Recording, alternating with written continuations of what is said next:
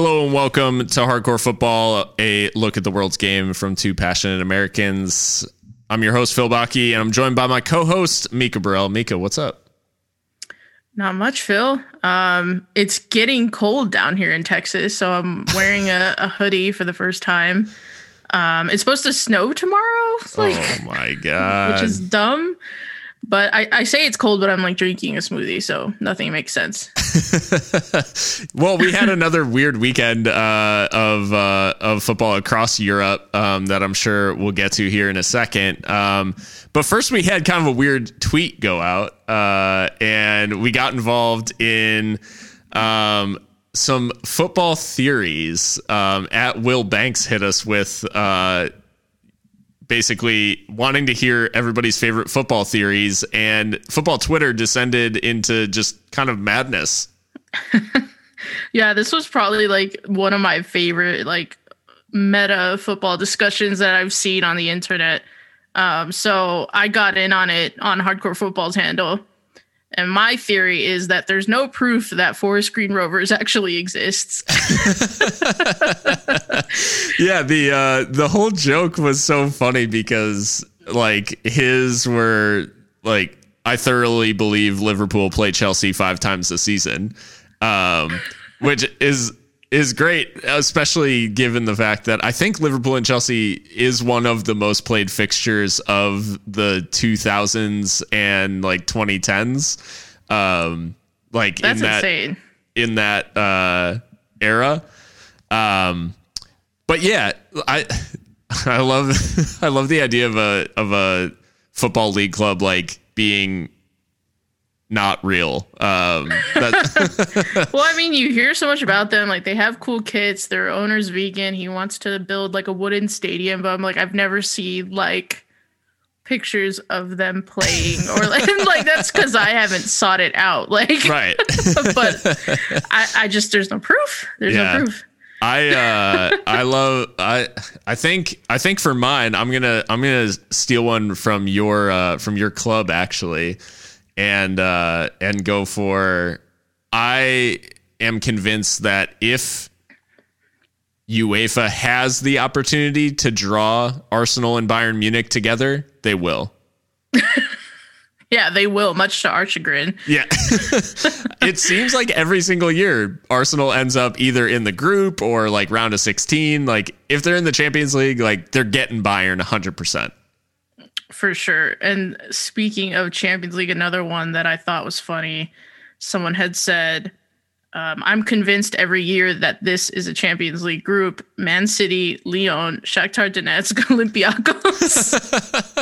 Which, like, yeah, like that's like Group C or whatever. Like, yeah, that's every single group. Year. Standard. Oh my gosh, so, yeah. If you guys are following us on Twitter, just go check this thread out because it's fucking hilarious. Yeah, it really is just great to. Well, and it's always nice to have a tweet that is the comments are worth reading. Yeah.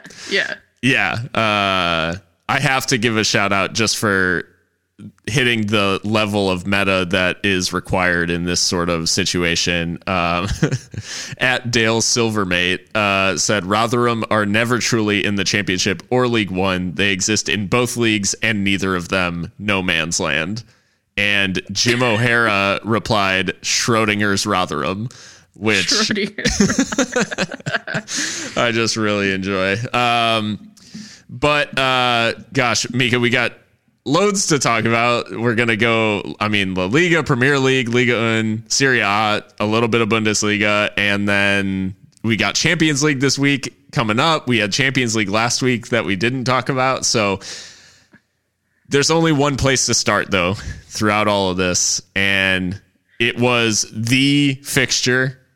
It is probably the biggest fixture in world football. It was El Clásico, Barcelona and Real Madrid at the Camp Nou, and Real Madrid, despite the turmoil kind of surrounding the club, Zidane was under pressure coming into this game.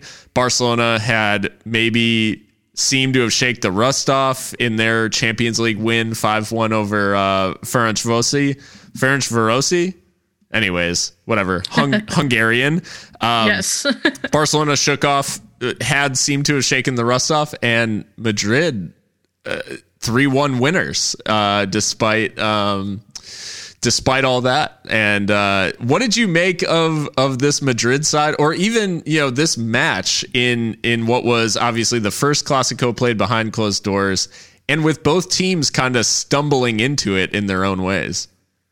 Yeah, I mean, you said it right there that both teams stumbled into it. They were both coming off losses. Real Madrid especially having lost to Cadiz and then Shakhtar in Champions, a really like COVID-riddled Shakhtar in Champions League. So for them to come to the Camp Nou and defeat Barcelona 3-1 was impressive, to say the least, because Zidane certainly was on the hot seat, and there were rumors flying around that they were already trying to line up his replacement. But Zidane, I think he's undefeated at the Nou Camp as a manager, so, which is insane. But yeah, I mean, talking about the football overall, I think that, in the first half, I think both sides had a lot of good chances. I think Barcelona will rue some of the ones that they did not put away. But then once Real Madrid had the lead in the second half, I felt like they were never going to give it up. Real Madrid are pretty good at keeping a lead and being, well organized and defensively solid, especially as it compares to Barcelona, who I thought Koeman just got it wrong as far as the tactics. They played this like 4-2-3-1 ostensibly with Busquets and De Jong as the pivots, and that just did not work. Busquets really showing his age in this one. His trick has never been athleticism. It's all about the vision and the positioning and the intelligence. But I mean, he is getting up there, and I think that having partnered with De Jong, it exposes him even that much more, because De Jong's not necessarily an athletic beast either. Right. So they didn't cover themselves in glory. Langley gives away the penalty, which was that a penalty for you? Because I mean, there's some debate. It is certainly a weird one, because I think we often talk about the fact that, if someone is pulling a shirt, then it's a foul. But that sort of shirt pull is very rarely actually given. And the fact that they're running side by side, and then Ramos actually makes a move kind of away from the ball to accentuate the shirt pull. He did, yeah. Like that to me is a little odd, because is the shirt pull actually impeding the player? Like, not really, because he goes the wrong way to make it impede him. He impedes himself almost. Yeah, so it's a little strange. I get that if you get that shape or whatever, the triangle, we joked, like, if you see the triangle, like it's often going to be given. And I think with VAR, it's always more likely to be given. But I don't know. For me, like, little soft, even with the shirt pull. And normally I would be all about it. But this particular one, maybe it's just my like anti-Ramos bias. I don't know. Yeah, no, when I was watching the match live, I thought, no way, that's not a penalty.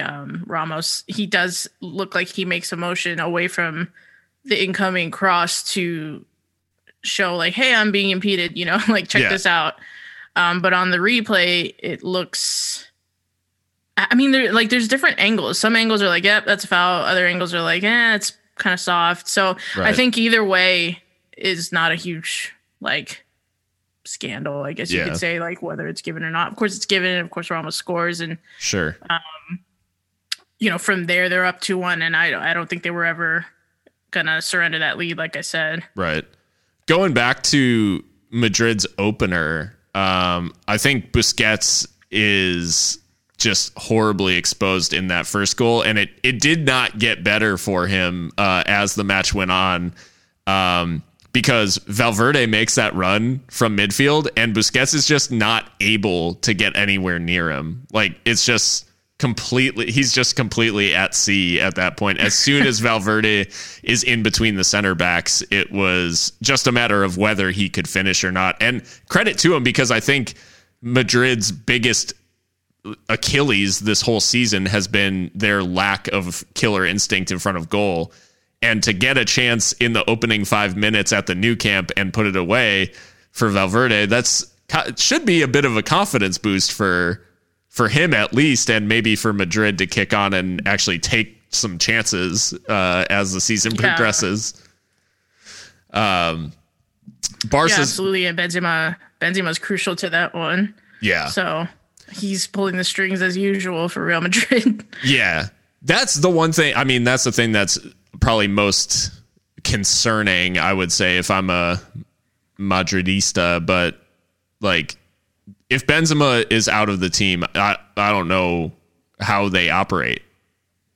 Yeah, which is kind of mad to say, but he really is the focal point and the one that, players are running off of, and scoring himself. He's had to take up that mantle, and because Eden Hazard just cannot stay fit for whatever reason. Although I saw he was included in this week's Champions League squad, so maybe Madrid kicks on from there. And I mean, certainly to win against your biggest rival away should help them. I mean, not to dunk on Barca too much, Ansu Fati did equalize for them. Yeah. And then that was about the only joy they saw. What a player he is. This kid is 17 years old, and he's already got 4 goals in the league. I think he's tied for Pichichi right now. So that's crazy. I mean, 17. There were a couple 17-year-olds in this match for Barca. So yeah. And I know a lot of the focus was obviously on Serginho Dest and getting the start in this one. Obviously, a big vote of confidence from Ronald Koeman. But I did not think that one of Barca's best players would be Jordi Alba on the other side.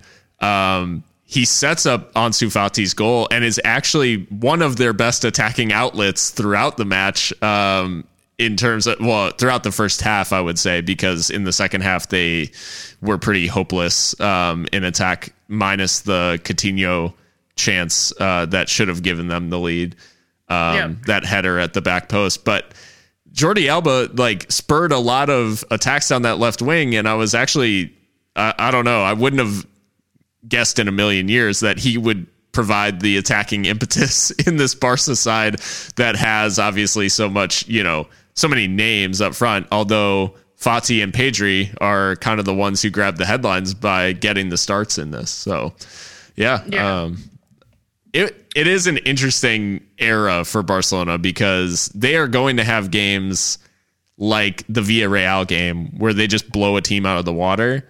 And then they're going to have a game like this where they just for whatever reason, they aren't able to assert themselves and get worn down by an opponent that, while still obviously very good, it's Real Madrid, but not nearly at the level of recent Madrid sides that were winning Champions Leagues. Yeah, for sure. This is, I joked in our group chat with some other friends of ours that this is probably the most understated Clásico in quite a while. And I think that the Clásico has been kind of losing its luster over the past couple seasons, with the departure of Ronaldo and Messi obviously wanting to leave. And he may have just lost his last Clásico at home, which is insane to think about. El Clásico is nothing like the toxic ass fixtures from the Guardiola Mourinho era. I don't think we'll ever get to that level again, but both teams that are just kind of in transition, I guess. And I say that, and these are the teams that are still winning the championship, trading La Liga back and forth between each other. So Madrid take this one, and let's see if they kick on from here. Yeah, they actually climb within a point. They climbed above Sociedad for the time being, but we'll get to the other Basque club in a second. Athletic Bilbao we talked about them over the last couple of weeks, just maybe climbing out of this crisis they're in. They play a decent game in Osasuna, and the club celebrating its centenario, Osasuna grab a 1-0 win on an 81st minute Ruben Garcia penalty. Bilbao kind of back at square one now. Yeah, I mean, they're not in the relegation zone after this one, but they are pretty dang close. And guys, Garitano, man, it's going to be interesting if he can keep his job. You would have thought they would have built on last week's victory, but yeah, to lose to I would say a Basque rival. I mean, they are in Navarre, but it's right there.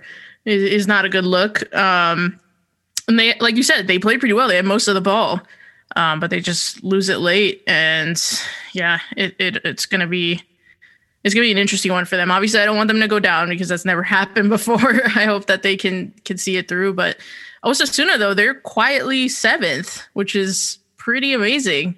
They were just in Segunda, season before last. So I like to see that all the Basque and Navarre sides are kind of thriving, other than Athletic for once. So yeah, Bilbao just I don't know. I think we'll continue to see the inconsistency because for whatever reason, the attacking front that has carried them thus far. And I mean, Iker Muniain is like probably the poster child of this whole last maybe 10 years of Athletic. And for whatever reason, these guys just can't seem to buy a goal. And it takes some pretty tragic, I think Levante was the last, they got that win, and obviously that's good, for their overall standing at the moment, because the only teams more tragic are Celta Vigo and Levante, and which they played out. Actually, Celta Vigo and Levante played to a 1-1 draw today. So I didn't get to see that one, but I heard Levante got screwed by VAR, and a lot of teams got screwed by VAR this weekend. So. Yeah. Oh gosh. Yeah. Plenty of VAR all over. Spain seems to have a particular problem with refereeing at the moment. Well, Spanish officiating has always been like on the shocking side, and then you give these guys technology. Like I think I said on our last pod, I really feel like these Spanish referees are like insulted by the notion of having to consult VAR, and so yeah, just crazy.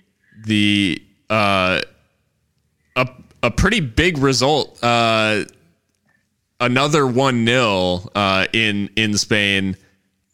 Eibar eke out a 1-0 win against Sevilla. Kike grabbed the goal on Eibar's only shot on target, and this goal, if it's gonna be your only shot on target, this is the way to do it, because it's a really nice team goal, like nice passing move, and Kike with the good finish.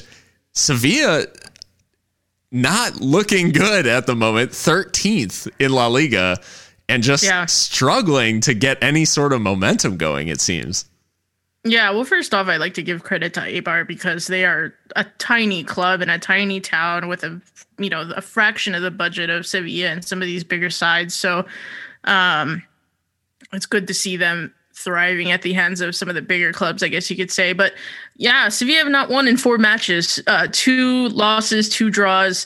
And it looks to me like they've got a serious goal scoring problem because they have been they've been shut out for 3 consecutive matches, and they've only scored more than 1 goal once this season. And that was against newly promoted Cádiz. So I don't know. I mean, En-Nesyri came in to replace Ben Yedder, which I think it was always going to be hard to replace Ben Yedder. I still don't really quite understand why that move was made. Yeah. Luuk de Jong, I mean, he came up clutch last season in some big moments, including in the Europa League.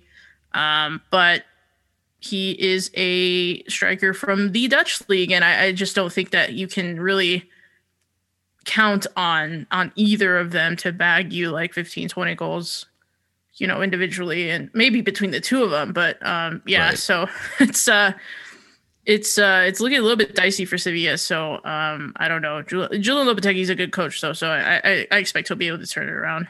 Yeah, and it's worth noting that in this match, En-Nesyri and Lucas Ocampos, who came on as a substitute in the second half, both missed absolute sitters, and should have easily won this game. They end with 21 shots, only 3 on target, which is poor. Just brutal. Tons of the ball, but weirdly enough, the 3 shots that Eibar generated all seemed more dangerous than the sum of what Sevilla put together. So I guess 1-0 might be the fairest scoreline. But it's always nice when a team. I think there's something kind of beautiful about. Obviously, I think we love an underdog winning. It's kind of like an American idea, but we always think about these kind of like hard-nosed, like battling sides that maybe eke out a 1-0 and it's like ugly and it's physical and all this stuff. There's something quite beautiful about Eibar scoring from like a slick passing move. Because it just shows that they're, obviously for most of the game, they're going to be like fighting tooth and nail just to like get that result. But that moment of quality or that combination can result like in a goal, and they don't have to hoof it or anything like that. These are still talented players, despite the fact that they don't have, maybe the resources of a Sevilla. So I always enjoy when that smaller club like shows the class as well. Absolutely. Yeah, that's a good shout. Atleti Betis.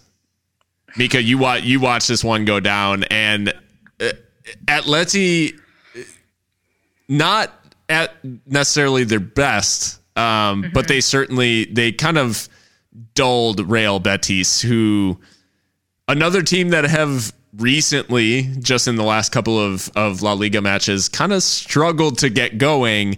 And you've kind of pointed out that you think it's down to one player's absence potentially. Yeah.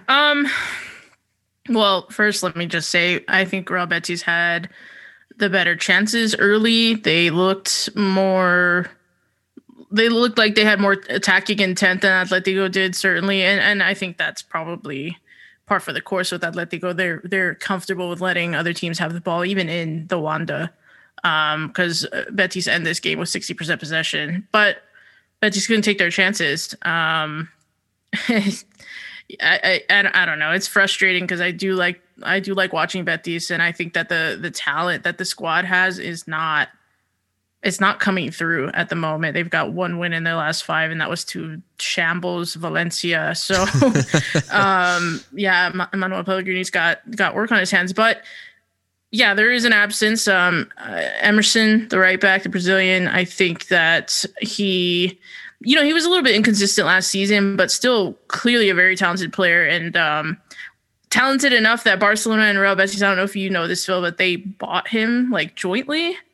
So Barcelona own like half. Yeah, they own half his rights. I could tell you exactly how that works, but clearly a name on the big club's minds, obviously. And so him not being there it's that right side just looks. I mean, there's no threat really from there unless Fekir's out on the right. On the left, I mean, Canales, sometimes he plays out there and he's a class player, but I mean, there's just the team is not gelling, it feels like. And the striker situation is still not solved. I mean, Borja Valero not Valero. Who am I talking about? Borja, Iglesias. The one that they spent a shit ton of money on, is not producing. Lore Moron, I don't know why he doesn't get a look in. He's an academy product. He's probably the best striker that they have, not starting. And if Fekir's not doing it, then it almost seems like if Fekir or Canales isn't doing something, then no one is. And so, and the defense needs rebuild. Marc Bartra is not good. I've never rated Marc Bartra, to be honest. Sydney is getting up there. Issa Mandi, he's okay. I thought honestly Liverpool were in for him, but that didn't materialize over the summer. So just Betis, like they've got pieces here, but it's just not coming together. And Atleti, they take their chances with Marcos Llorente, who is a defensive midfielder turned striker. Yeah. By Cholo Simeone, and then I think was it Suarez who added the last one? Yeah. Yeah. So and Suarez could have had 2 or 3, but he put a couple of them wide. So yeah, just frustrating, honestly. Yeah. Betis they need to rethink. Yeah, Atleti definitely. I think they weather an early storm from Betis, but after a certain point, and certainly after their opener, I think it was pretty one way traffic in the second half, and then obviously Montoya's sending off, puts Betis at a huge disadvantage. So, what did you think of the red card itself? Because it was a weird moment where I think it's like a combination of. It is a borderline like denial of a goal scoring opportunity, but it's also a striker like making an absolute meal out of very minimal contact. Yeah.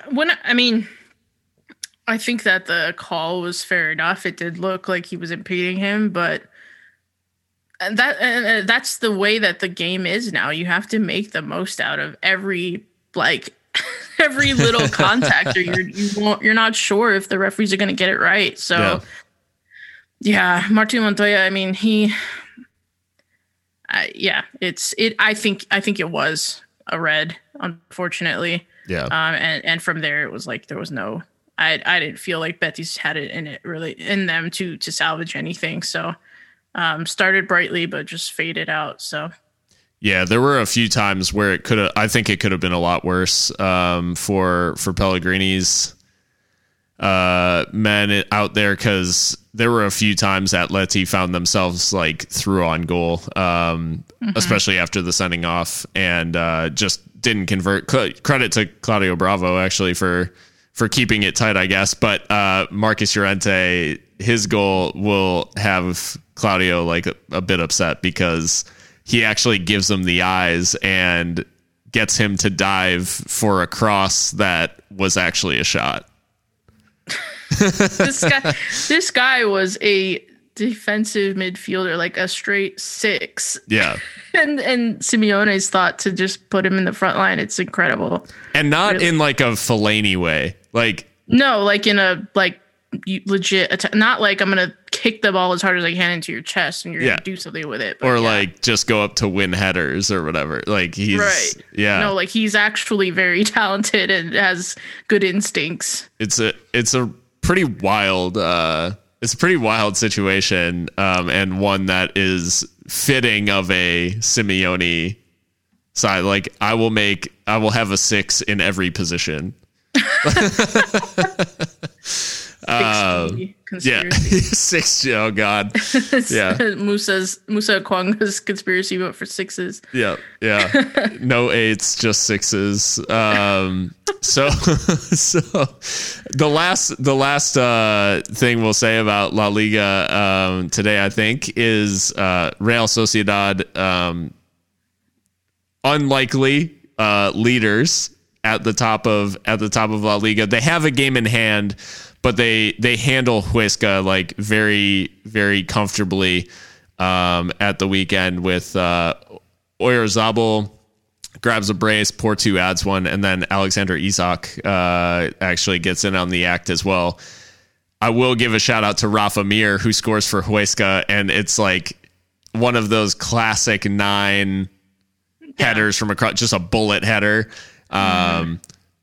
Obviously nice to see, but yeah, Sociedad like taking care of business. And is it weird that I'm thinking maybe this is a Moyes connection, but I'm kind of getting like Everton vibes from Sociedad, like good, decent attack on paper, and so far so good, like for the Basque side. Yeah, and I think that is an interesting comparison, and I think I would even say though that Sociedad actually have better depth than Everton do, which we'll talk about in a second. Yeah, and so I think that they're benefiting from that. I mean, they made that signing of David Silva, who obviously left Manchester City after, winning 4 Premier League titles. And this was the first game that I feel like he really pulled the strings. He created 8 chances, had 2 assists. I mean, he was just this David Silva, make no mistake, he can still start for Manchester City. Like he did not have to leave. I'm pretty sure they would have signed him on a new deal if he wanted to, but he was originally supposed to go to Lazio and then just backed out at the last minute, and they were furious with Real Sociedad. But that's right. Yeah, but it's a great addition for the Sociedad side because he's got, so like you said, all those players you just listed, Oyarzabal, Isak, like he just has so many, Porto, many targets that he can pick out. And, with he is getting up there in age, so he can just kind of sit and dictate and just let the pace of those 3 players, carry Sociedad. So yeah, they are top. I think Atleti have 2 games in hand that they could potentially go top, but yeah, I mean, good start for both clubs, honestly. Yeah, and Isak not actually even starting because Willian Jose has been starting up top. So yeah, it's interesting that they do seem to have pretty decent strength and depth across. And yeah, David Silva, I mean, the way that we've seen kind of the comeback of Santi Cazorla, I mean, that indicates to me that David Silva could simply keep dropping deeper in midfield as he gets older and just play in well into his 50s, because he's just such a talented player. And he doesn't rely particularly on pace or anything like that. Any maybe athleticism. He's particularly just so good with the ball at his feet and can do basically whatever he wants. So, yeah, it is kind of shocking, especially watching a game like this where he's just running the show. And it's like, could City use something like this? Yeah, well, the fact that Kevin De Bruyne is not starting, I would say yes. Yeah. Yeah. Well, it's a wild weekend in Spain, a Clásico, despite no fans, and it ends with Sociedad top, but Atleti looking very, very good value for potentially taking on a true title challenge this year. We'll move on next to the Premier League, but first, should we take a break, Mika? Yeah, let's do it. All right. We'll be back in just a second.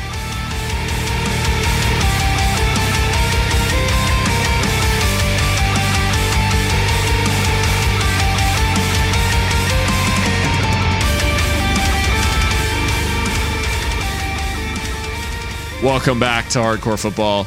Mika, Premier League this weekend. Lots and lots of variety in the results, but it all started Friday night. The 2 kind of big underdog stories or feel-good stories of this early Premier League season. It's the upstart Aston Villa, rejuvenated and obviously fresh off of claiming some very big scalps this year. And Marcelo Bielsa's Leeds, which has been highly, highly touted, and Leeds came into Villa Park and just absolutely manhandled this new look Villa side. Yeah, Villa come crashing down to earth. They were the last perfect side remaining in England's top flight, if I'm not mistaken, and Leeds just, like you said, came to Villa Park and played their way. They have not compromised in Marcelo Bielsa's style whatsoever since coming up from the Championship, and for the most part, it's borne fruit. Hat-trick Bamford, I mean, need we say more?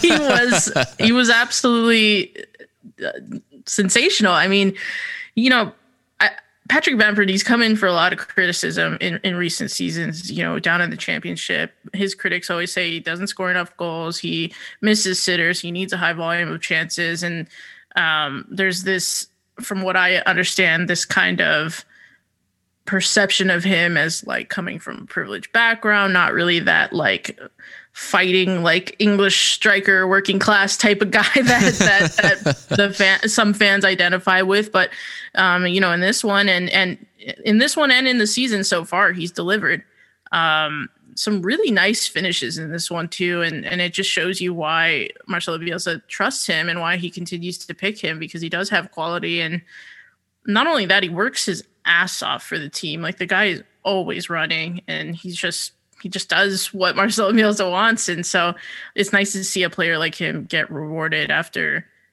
some kind of iffy times at Middlesbrough and some of the other clubs that he's been at.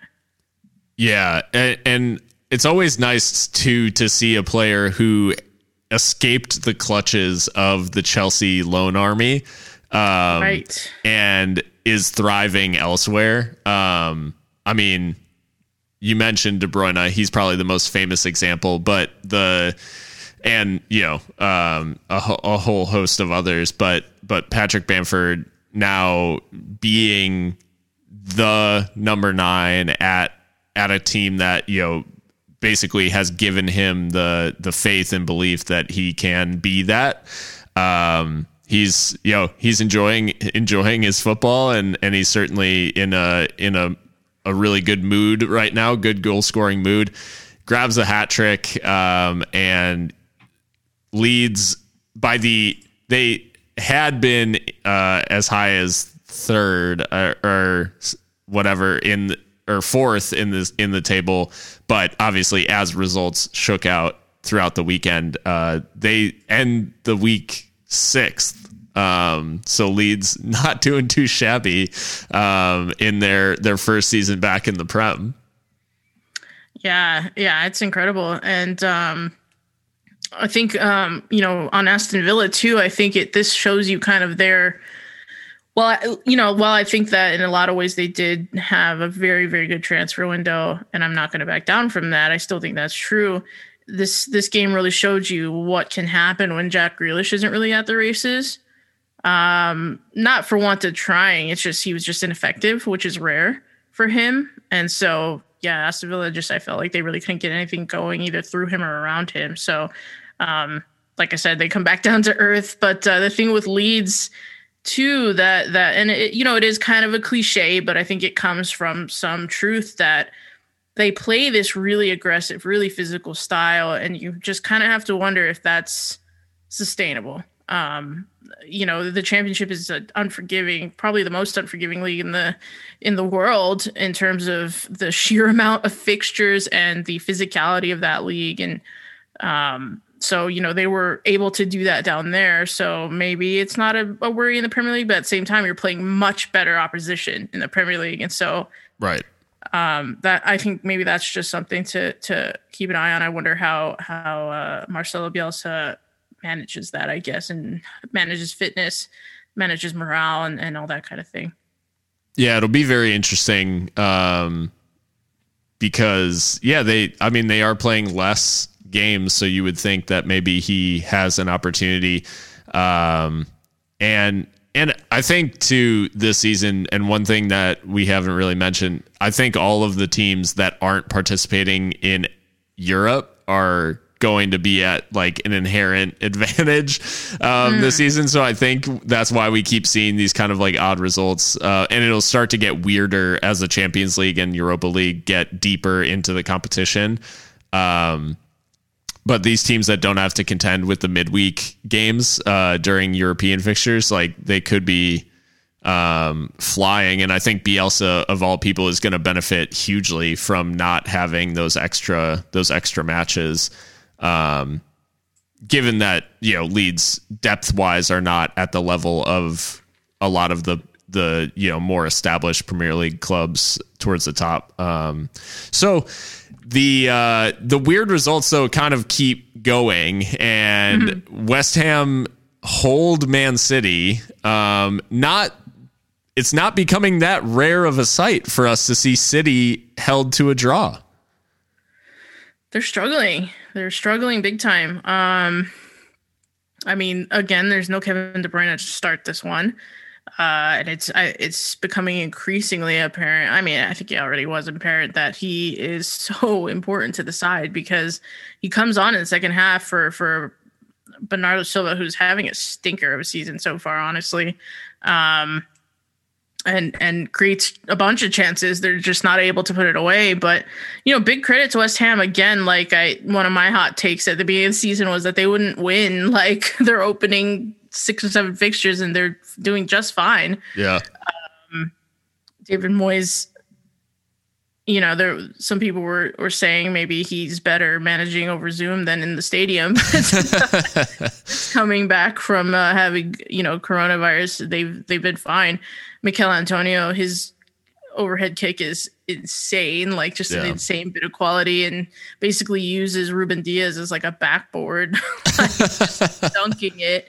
So that was a really good goal. But of course, things go wrong for West Ham often, and it looks like Mikel Antonio goes off with like a hamstring injury, which is really unfortunate because he has been excellent for them. He's got, I think it's 9 goals in his last 10. So, that's a big miss if that's a serious one. And decent result for West Ham, but I wonder if they're even more worried to have lost Mikel Antonio than whatever they got out of this match. That does give a problem, I think, to David Moyes because for the quality that I think both of us have seen previously from Sebastian Haller, like he's not the same type of forward that Mikel Antonio is. Mikel Antonio almost defies logic because he, similar to Marcus Llorente, doesn't fit like any normal striker archetype. But he just is one. Like he's just instinctive, I guess, is the best way that I can describe Mikel Antonio. And Haller is just he's a very different player. Like he's definitely a 9, but he's just a very different presence up front for West Ham. So it'll be very interesting to see how they adapt if Antonio's absence is any longer than, a game or 2. Yeah, can we talk real quick though about how like England forwards are going off lately? Like Antonio, Ings, Kane, Vardy, Calvert-Lewin, Shea Adams. Like it's does this give Gareth Southgate like any pause? Like I feel like they have a lot of options. I mean, Vardy's retired from the side, but like yeah, I mean, Bamford, I don't think Bamford gets in the England team, but I mean, it's cool to see England strikers, doing the business. Yeah. Yeah. It's an interesting thing too, because I feel like for a while it was sort of a dry well. And now their cup runneth over. But yeah, City actually with a game in hand, it should be noted, but they are below West Ham in the table. West Ham 12th. And City 13th, both on 8 points. And West Ham have the advantage on goal difference. City have scored 8 and conceded 8 in 5 matches so far this season. So they're just like bang average, like average, I guess. The thing for me about bad. The thing for me about this game is a lot of the chances fall to Raheem Sterling, and he's unable to convert them, which has been a criticism of Sterling for years. We thought, I think, that he was turning a corner there, but Sterling kind of remains wasteful for City. I almost sneezed. My bad. You're good. Yeah,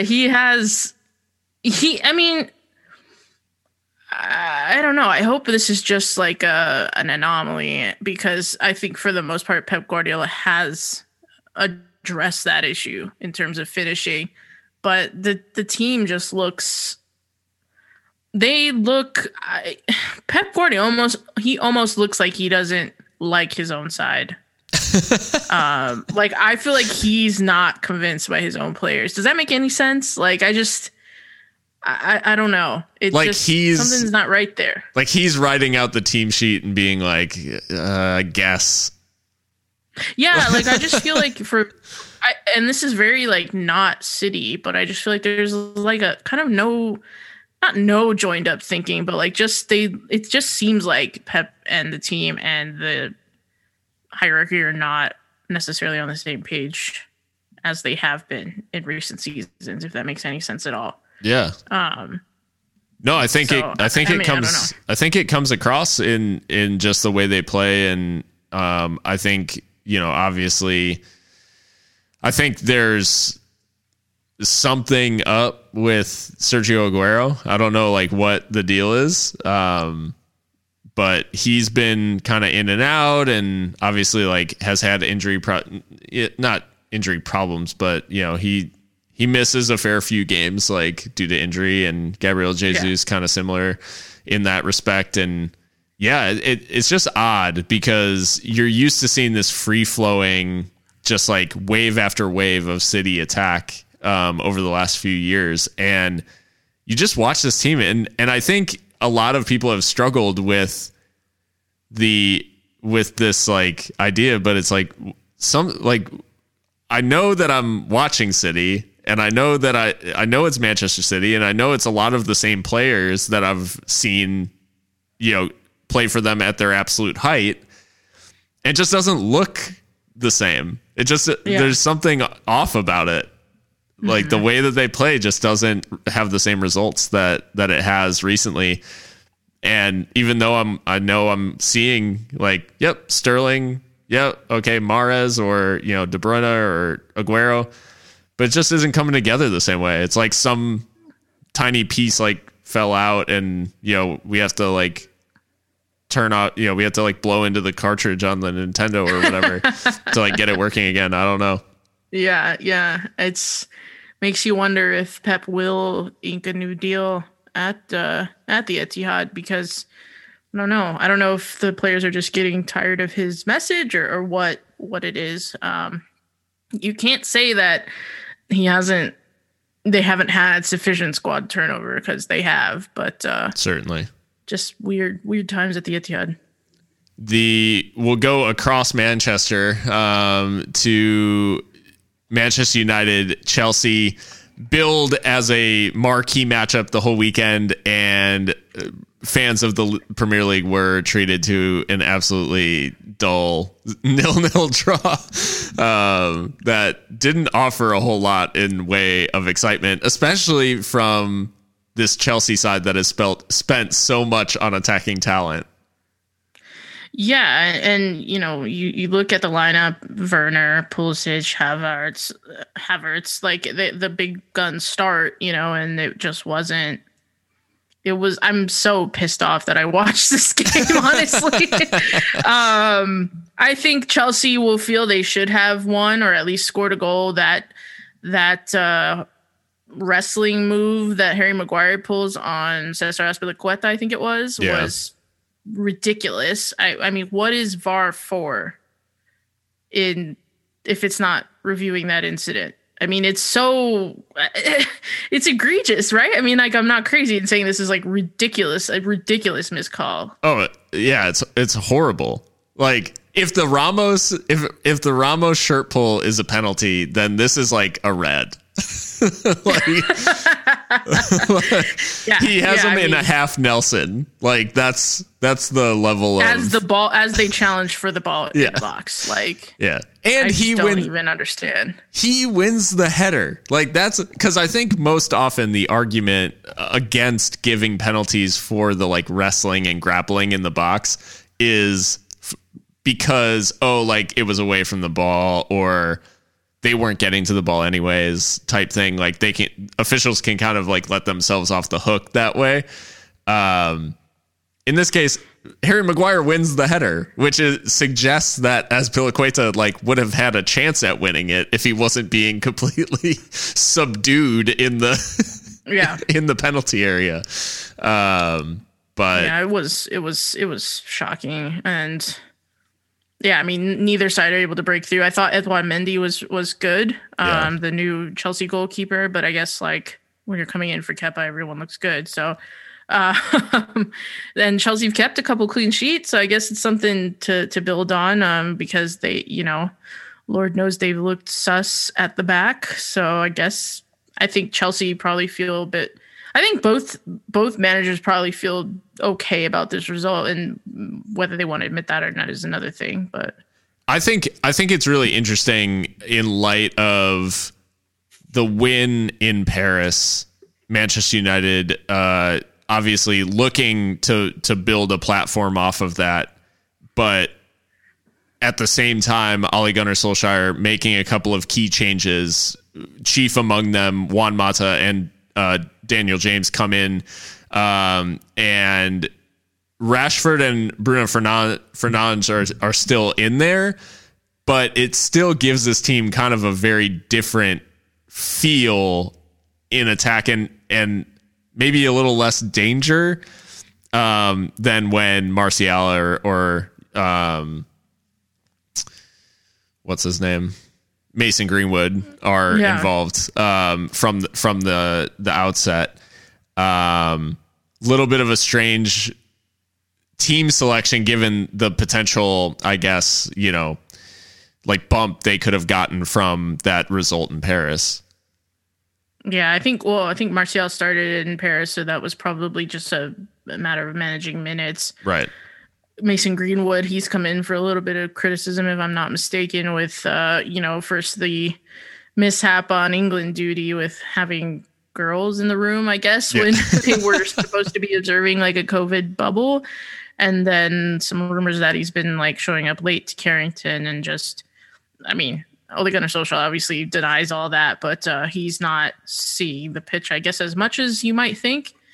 I don't mind the selection of Juan Mata. I feel like it kind of almost makes sense because he can probably tear that Chelsea backline up with some of his passing. But sure. On the day, it just neither side were really able to do too much. I think Rashford had one decent like curling effort towards the end that Edouard Mendy gets gloves to, and it looked like a better save than it was. I think it was pretty routine, but watching it looked nice. Right. Just because Kepa would let that in.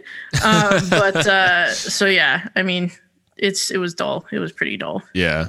And Manchester United have now failed to win any of their first 3 home games in a league campaign for the first time since 1972-1973.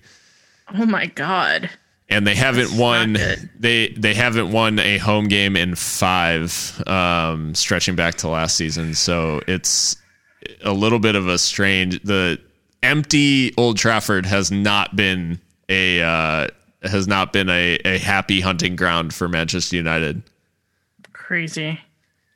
We'll stay in the north. Well, I guess we'll head south to Southampton, where league leaders Everton went and got their own dose of reality, dished out by what was a very tactically sound and in the 2 moments where they did score lethal Southampton performance, which also saw Luka Dean sent off for a stamp on the Achilles of I can't rember who was dribbling actually, but Luka Dean sent off. Everton remain top for the time being, but now level on points with Liverpool after this loss.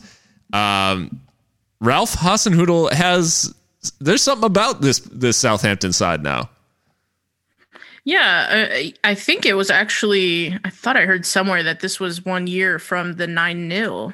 Oh, wow. The 1 year anniversary of that shocking result at St. Mary's against, I think it was Leicester.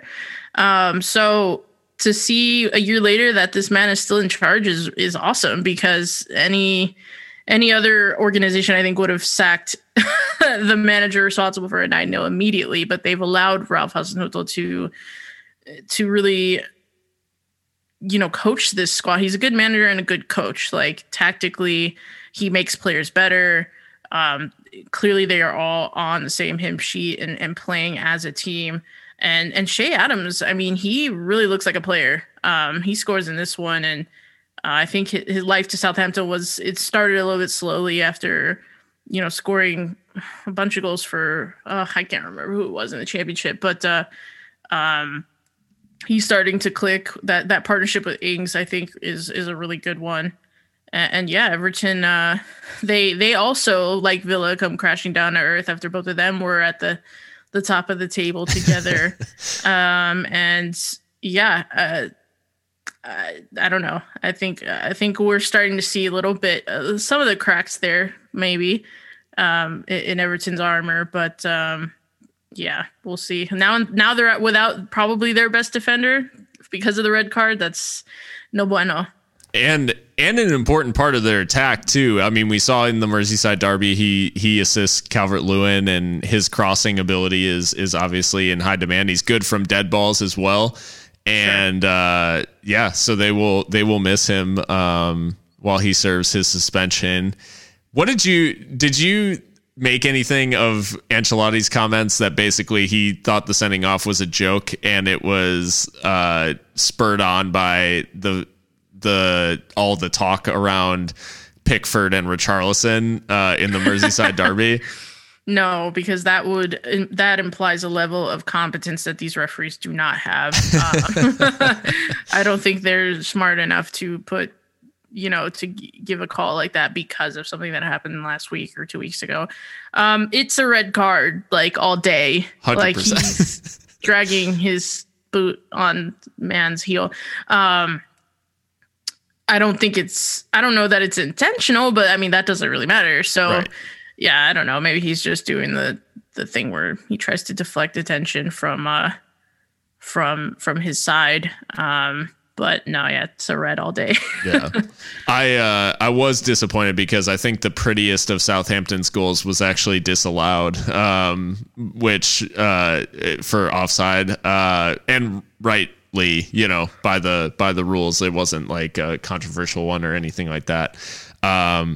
But the Che Adams goal itself and that partnership with Danny Ings that you were talking about, Danny Ings actually starts that goal out wide on the left, and makes a run down the channel with the ball and then crosses for Che Adams, which is such a non-Danny Ings sort of thing, carrying the ball and then crossing. He's normally that poacher, but we're kind of truly seeing like the final form of Danny Ings right now.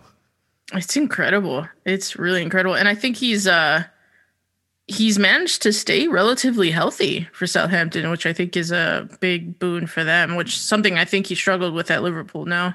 Yeah. Yeah. He had a couple of very major injuries, like ACL type stuff. Right. Fun fact, and I finally remembered who Che Adams played for, was Birmingham City. Yeah. But his fun fact about Che, his full name is Che Zach Everton Fred Adams. So I just thought that was kind of funny. That's that great. His name literally contains the word Everton. It's worth noting too, we spoke about how England strikers are going off. The interesting stat from this match for Southampton and key to their victory is Dominic Calvert-Lewin only touches the ball 18 times. 0 out of 3 dribbles completed and 0 shots. And just 3 passes completed in the final third. So yeah, they absolutely shut him down in the most effective way that we've seen. We haven't seen anyone really able to contain him, and Southampton did just that, and they get their reward with the 2-0 win. Yeah, a massive kind of blow to Everton's what had been an undefeated start, not a perfect start, obviously, with the draw in the Merseyside derby last week, but a loss now, and no perfect teams left or no undefeated teams left in the league. Which last season it obviously took much longer to get to that level. For sure. Yeah, Liverpool on the other side of Merseyside, they eke out a 2-1 win against Sheffield United. The big talking point initially was the VAR decision to award a penalty to Sheffield United in when Fabinho made a tackle that looked to win the ball, but it also looked potentially outside of the area. It was awarded as a foul and then upgraded to a penalty by VAR. What did you make of that whole sequence? I thought it was a foul because it looks like he steps on, I think it was Ollie McBurney's like toes. Like it looks like a foul, but it also clearly looks outside the area. Even on VAR. Right. So again, like, what are we doing? What are we doing here? Yeah, that's an annoying one. I mean, I'm kind of glad, I guess, at the end of the day that Liverpool do win, because that was just stupid, in my opinion. I don't understand what that was. Yeah, it's not a penalty for me. Yeah, it was a bit. It was a bit of a strange one, I think, for sure. I think too, given just the. Yeah, I don't know. It's very strange, like what they're willing to look at forensically and kind of like break down to the blade of grass or the, I think that's what most people have been talking about with VAR is like, it seems so inconsistent where there can be an incident like off the ball or something like that. And like VAR won't even go back and look at it, even though they're showing it on TV replays. But then like, a foul like that, it's like, okay, let's zoom and enhance like until I can make a decision about whether this was, on the line or like over the line or whatever the case may be. So, yeah, in the end, it ends, I guess it ends up not mattering, but it definitely made the task a little bit tougher for Liverpool with them getting once you spot Sheffield United a goal, like they're going to set up very specifically, and luckily Liverpool able to turn it around, and Bobby Firmino getting a goal at Anfield as well, even though it was kind of a scraps like poacher's finish, and then a nice header from Diogo Jota, who seems to be settling quite well at Liverpool and doesn't look out of place, despite the fact that he just arrived over this shortened offseason. Yeah, I think I'd said before that I think it'll take a little bit of time for Jota to kind of learn his teammates' moves. I felt like he was kind of getting in the way of Salah and Mane and Firmino even in some games that he played, but it looks like he's settling in nicely. And what a leap. Like, I didn't know that he could do that. But he was also like virtually unchallenged. So I'm a little worried about Sheffield. I wonder if the magic has run out for Chris Wilder's side.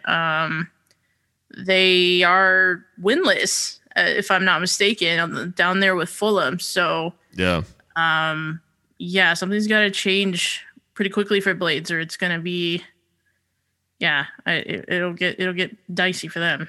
Yeah, I do think the signing of Ryan Brewster gives them a little something up top. But he's obviously, he has only done it for Swansea at a championship level, and the Premier League is a very different beast, as we spoke about with Leeds. And I think if he can adapt quickly, they can maybe be a little bit better off than the teams around them. But yeah, with just 1 point so far, and level with Burnley and Fulham down at the very bottom of the table, it's going to take some doing for them to turn it around and climb up to the upper reaches. Luckily, it's still early for them, and I don't think anyone wants to see them go down after what was a very impressive campaign last year. But it's definitely not going to be easy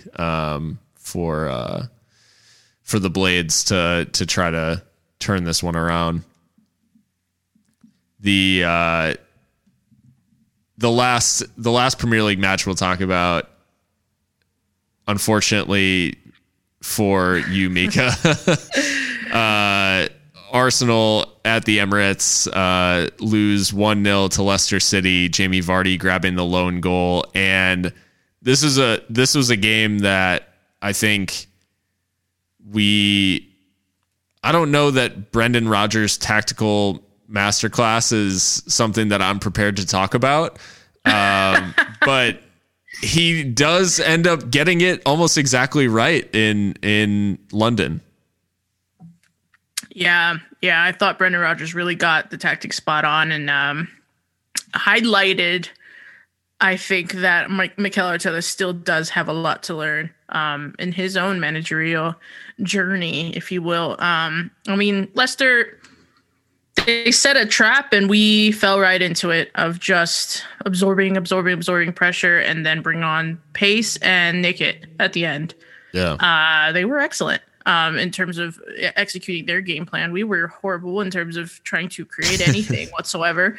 I mean, I was, as an Arsenal fan, I was encouraged to see Mikel Arteta trot out this 4-3-3. It's something that we think he's been wanting to do and why it was so important that we get Thomas Partey so that we could do that, because this 5-2-3 or 3-4-3 that we've been running for a while now is out of necessity because defensively we were a shambles. I think that Arteta has arrested that part of our game in terms of improving us defensively. We're very solid now, even with only, we added Gabriel Magalhaes and that helps, but a lot of the same personnel back there too. So, we've improved that, but creatively it's just not happening. Like there's just, we need a 10. We need someone who can run with the ball and make things happen and link defense and attack. Like the midfield is just, our best midfielder was David Luiz and he comes off injured, which is like ridiculous to say. I mean, I say midfielder, but he was in the back line, but Leicester were happy to just let him knock it any which way. And he was, and it was creating stuff for us. And I think that the Lacazette goal at the near post being chalked off was extremely harsh. Like I don't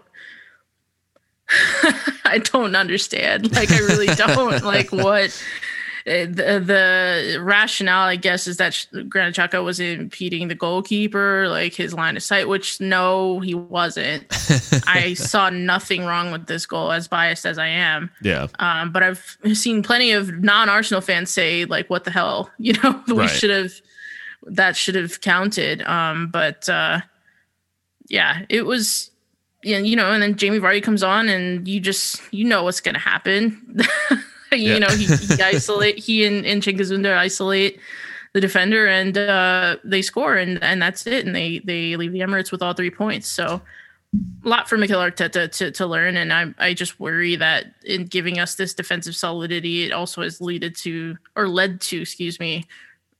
rigidity in attack.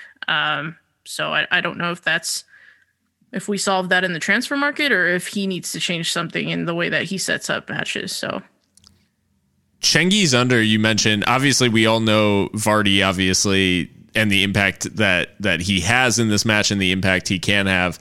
Cengiz Ünder, though, on loan from Roma, and maybe one of the more underrated pieces of business in the Premier League. Yeah, he was great for Roma. I mean, he took up a lot of the things that Mohamed Salah used to do for Roma after Mo Salah left for Liverpool. And Leicester they've steadily done a lot of good business over the years. I mean, you look at the team and I think in a lot of areas they are stronger than Arsenal. And I mean, midfield, James Maddison, Yuri Tielemans, Cengiz Ünder, of course. The other Turk, the one, your twin, Phil. Oh, in central defense. Yeah. Soyuncu, my bad. Soyuncu, yes. So yeah, and they've done a lot of good business, and of course Vardy aging like fine wine. So, yeah, it's been a weird start for Leicester, but I mean, it's been kind of a weird start for everybody, though. It has been a weird start for everyone. To be fair, yeah. Well, one of the pieces of business that they did, one of the good pieces of business that they did was Wesley Fofana from Saint Etienne. And yeah, he he comes straight into the team and stood kind of for you in stark contrast with a recent Arsenal signing from the same club, William Saliba. Yeah, well, big ups first of all to Wesley Fofana. I thought he had a fantastic game. He dealt with our left side extremely well in the one-on-one battles and positionally. I thought he was really good. He's 19 years old. He, like you said, comes from Saint Etienne. He was, for a time, William Saliba's defensive partner, and there is some debate, among people in the game that Wesley Fofana is actually the better prospect, and they certainly paid a little bit more money than we did, if I'm not mistaken.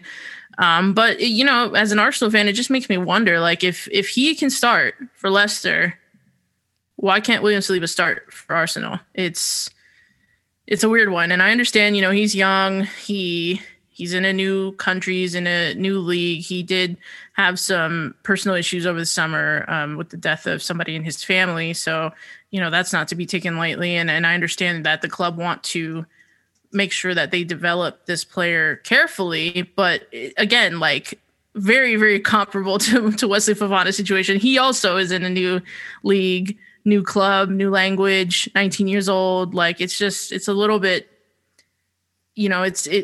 it's the obvious narrative, but one that I think as Arsenal fans, we have to be thinking, like, what's going on there? It's an interesting situation given the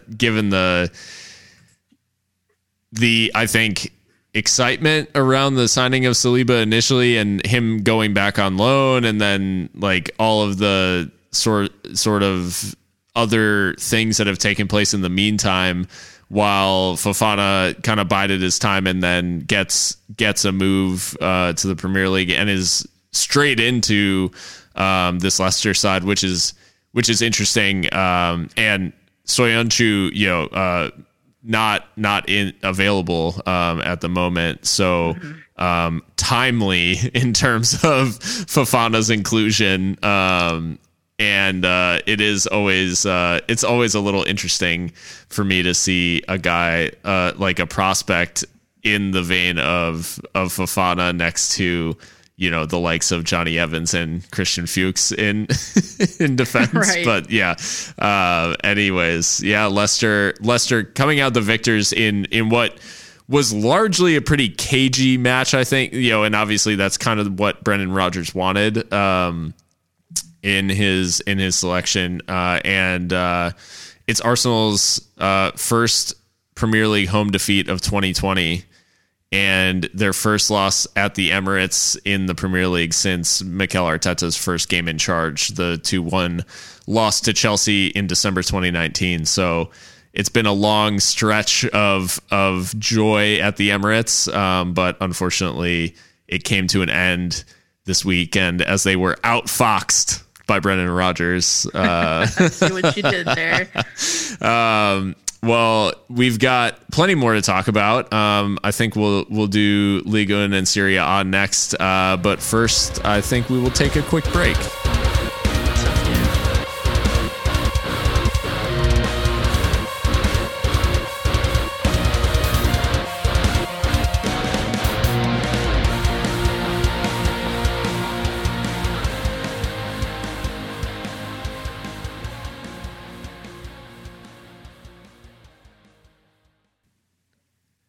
Welcome back to Hardcore Football. On to Liga and Mika. I wanted to start this off talking about Claude Puel's Saint Etienne because Wesley Fofana departs Saint Etienne on a great run of. They started the season on a great run of form, and since his departure, they have lost their last 4 Ligue 1 games. And it is their longest. It's the longest current run of any team in Ligue 1, and Saint Etienne's longest losing streak in the top flight since February at the end of last season, which was also 4. They're going through a pretty rough patch ever since Wesley left for the sunny shores of England. Yeah, I mean, I think we kind of chatted a little bit about them last time, but they did get Retzlaff on loan from Leverkusen, so hopefully that is going to help bolster the back line. But I mean, you look at the team and it's not the same. I mean, they've got Mukuri, who I don't know too much about, but they've got next to him Timotej Kolodsičák, who I do know a lot about. He played for Gladbach for a time and then fucked off to Liga MX for a bit.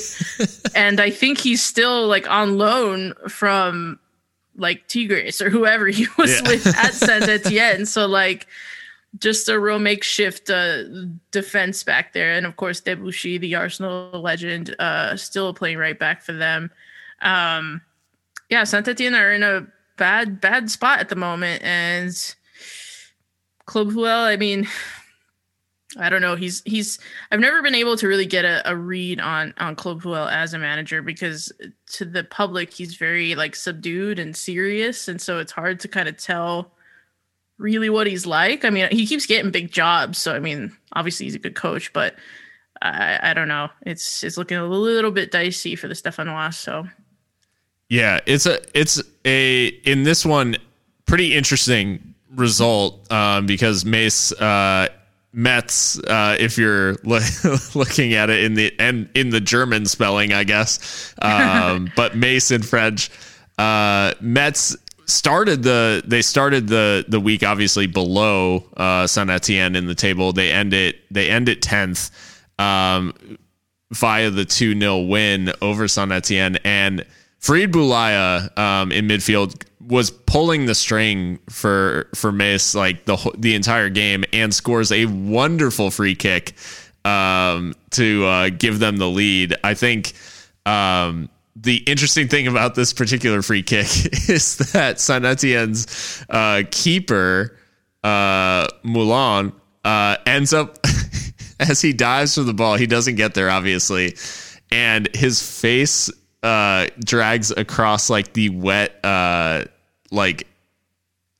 end line, and he stands up, the goal's gone in, they're showing the celebrations, and they cut back to the goalkeeper, who just has a giant patch of white on his face. I was just adding insult to injury. So but yeah, a stunning first goal. The second goal from Saint Etienne from Alpha Sissoko it's a horrible own goal. It's worse than Tagliafico's own goal against Liverpool in the Champions League for Ajax. It's just bad. It's just rough. No Mace player really around the ball. It's not good. And Saint Etienne fall to a fourth consecutive defeat. The highest profile match in terms of the table was Nice taking on Lille in Nice, and played out to a 1-1 draw. Kasper Dolberg and Burak Yilmaz, almost two different generations of players, but two kind of classic strikers, and two strikers' goals. Dolberg threw on goal with a nice little chip, and then Burak Yilmaz, when he was through on goal, just absolutely hammers the shot, roofs it basically, and canceling each other out in this one, and Nice and Lille unable to be separated. Yeah, you hit the nail on the head. They both were strikers' goals, but they were both also very different in terms of the skills. I love Dolberg's finish. I mean, the touch, the balance, the chip, everything about it was perfect. Just shows you that Ajax schooling with his work with the ball. So he's able to put Patrick Vieira's side on the board. But Burak Yilmaz, he just gets separation with that with I think Jordan Latomba on that far side, who was just totally not marking him whatsoever, and is able to kind of make that diagonal and just like hammer it, like you said. So, nothing to separate these two sides this time, but yeah, some really good finishes, and that's Yilmaz's fourth straight goal, I believe. So yeah, he's in good form for Lille. It's worth noting too that Burak Yilmaz is 35 years old. And made his senior debut in 2002 for Antalyaspor in Turkey. And like I was literally in like middle school. Yeah. I mean, 2002, like, I don't know. We're talking about what, the South Korea Japan World Cup, is that accurate? Yeah. Like that is the year that he made his senior debut for Antalyaspor. And he scored a shit ton of goals in Turkey. Yeah. Honestly, like for Trabzonspor, Galatasaray, Beşiktaş. So this is his first time like in the top 5 league, and he's doing the bits for Lille, so it's cool. It is crazy. It's a weird arc career wise, because it's not the traditional kind of like, a few good years in Turkey and get a move to a big team. He's done it out of order, because he's been like to Turkey and then he went to China and then he's come to like France. It's kind of odd. Also a really odd player in that he has played for both Fenerbahce and Galatasaray and Beşiktaş. So like he has played for all like total mercenary. Yeah. That'd be like that's literally if a player played for Manchester United, Manchester City, Chelsea, Liverpool. Like that's like you can't do all of it. Like that's not how this works. Right. That's crazy. But it does for him, and it worked in this one. Lille and Nice unable to be separated. Lille keeping the pace as it stands with PSG at the top of the table and level on 18. They miss a chance to potentially go above the seemingly perennial champions, but the Le Dogs they're hanging around. Yeah, they are. They're doing really well. Christophe Galtier is a good manager, and it just seems like that they're very Lille sell very well. I'm starting to think they really fleeced Arsenal on Nicola Pepe, and they sold Osimhen for a huge fee as well. So and they're able to just keep plugging the holes with smart buys and players from France and from their system. So, and this was also on the back of a 4-1 win over Sparta Prague in the Europa League, and so some not able to capitalize as much against this Nice team, but they've got Celtic in the next match day of the Europa League, so potentially a chance to build on some European success. And then it's Lyon when they return, and Lyon had a game of their own this weekend. They took on Monaco, and Lyon took advantage of some pretty shocking Monaco defending en route to a 4-1 victory. Yeah, Monaco looks so naive, and like Lyon kept tearing them apart with the same like counterattack over and over, and like these diagonals. They could not deal with the diagonal runs from Karl Toko Ekambi, who scores twice in this one, and Awa got a goal from the penalty spot and then assisted Depay's opener. And I'm sure you enjoyed that little shout out to Big Verge, right? Yeah. from Memphis. Lyon do end up getting a man sent off, but I mean, at that point, it really didn't matter.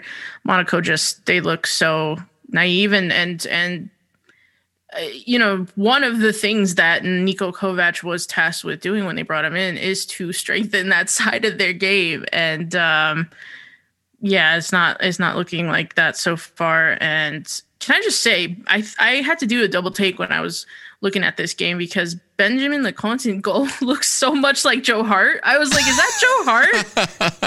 Like, I thought he was at Spurs. I don't know. Maybe it's just me, or maybe it was just like, I don't know. But I thought it was Joe Hart, and I was like, well, no wonder they're getting battered. But then it was not. A weird one in this game is, for those who don't know, Cesc Fabregas is still playing for Monaco and came on in this game, not to any great effect, but it's jarring almost to see his name on a team sheet. Yeah, I can't even believe Cesc has legs anymore. Like, I don't know. Yeah, I always thought that was a bit of an odd signing, but I guess. But Niko Kovac, as you brought up, I mean, obviously this is his first job since being kind of unceremoniously sacked at Bayern. Monaco, not so distant in their past, was the massive investment and like challenging at the very heights of France and Europe, and actually claiming a Ligue 1 title and all of these honors and a Champions League semifinal, and Kylian Mbappe and all of these kind of feathers in their cap, and now Monaco they feel distinctly like mid-table, like they feel at home as a mid-table Ligue 1 side right now.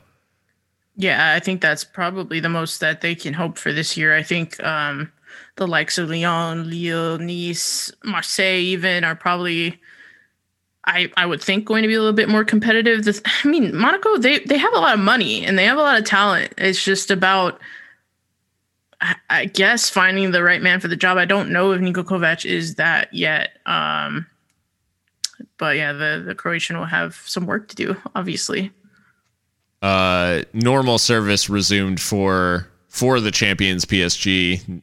Dijon just ran through 4-0. Yeah, and I mean, no, talk about that. Like, normal service resumed after what was a disappointing defeat to Man United at home in to get their Champions League campaign off and running, and the alarm bells were sounding for Thomas Tuchel. I think the question maybe worth asking is, does that goal from United lengthen Solskjaer's tenure enough for PSG to get Pochettino in? How hilarious would that be if these clutch moments from Rashford and the like keep extending Ole to the point of losing Pochettino to PSG? That would be, oh my God. Just inadvertent L's by right. Like L's disguised as doves. Yeah. But yeah, the PSG back to business with a comfortable win over Dijon, and so France looking a little more normal, but Lille and Stade Rennes still hanging around. Marseille and Nice just there in fourth and fifth, and Lyon now up to sixth. So a more kind of familiar, top end of the Ligue 1 table emerging after 8 match days now. As we head to Italy, though, Serie A was just decided to be pure chaos this week. And we can start with the match that actually took place today. AC Milan 3, Roma 3. It starts in the second minute with Rafael Leao finding Zlatan, and AC Milan are seemingly off to the races. Lot of back and forth in this game, couple of soft penalties, lots of just chaos. But the real takeaway here, I think, from either side, the biggest thing I saw anyways, was the emergence of Rafael Leao. as a genuine threat and just a great partner to Zlatan Ibrahimovic. Yeah, like you said, he plays that ball over the top for Ibra, who's able to stab it home for the opener. And we've seen this combination over the past couple of weeks between the two of them, and I love it because Rafael Leao is he's tipped to be one of the stars of this next generation coming up, and dubbed the Portuguese Mbappe and all that. So he looks like he's thriving. By getting to play and learn alongside, one of the best strikers of the past, 15 years in Zlatan Ibrahimovic. So, Zlatan adds a penalty too. And then Alexis Salamakers also scores for Milan, who's been a really good signing from, I think he was on loan at first and then joined permanently from Anderlecht. So Roma, though, they wouldn't go away. I mean, they would not go away. And Dzeko, he heads them, and with the first one, and then a penalty for Veretout, I think, and then Marash Kambula scores really late. So Roma, they fought, and I think AC Milan were perfect until tonight. So yeah, but I think Rafael Leao is definitely the most interesting thing about this Milan team so far, and I like to see the young players thriving in big sides. Yeah, I think, and the evolution of this Milan side into one that can score goals is a welcome change, because they've been just boring to watch for years now. Yeah. They just haven't had that sharp edge, and I find it absolutely fascinating that adding Zlatan has provided that, because obviously I think we all kind of chalked his career up in any kind of serious level. But the that partnership with Leao is turning out to be something pretty special. For Roma, I think like it's not dissimilar to what we've seen to start the season, in that they can definitely take their chances and they can find their moments. But they aren't very solid defensively.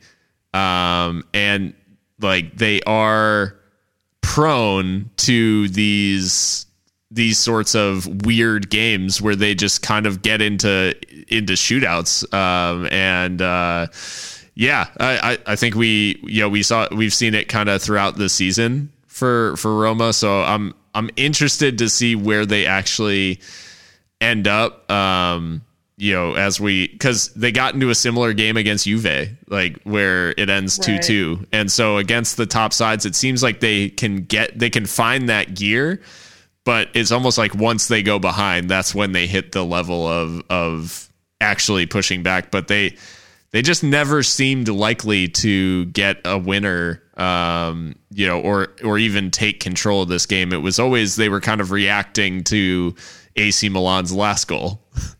Yeah, I think that's right. And I can't believe I'm saying this, but I feel like a lot of the stability comes out of Roma without Chris Smalling, which is crazy. But Smalling was excellent for them last season, and he's dealing with an injury. It probably won't be back until next month. But right. Yeah, it's the stability back there is not the same when you have to sub in, Roger Ibanez for example, and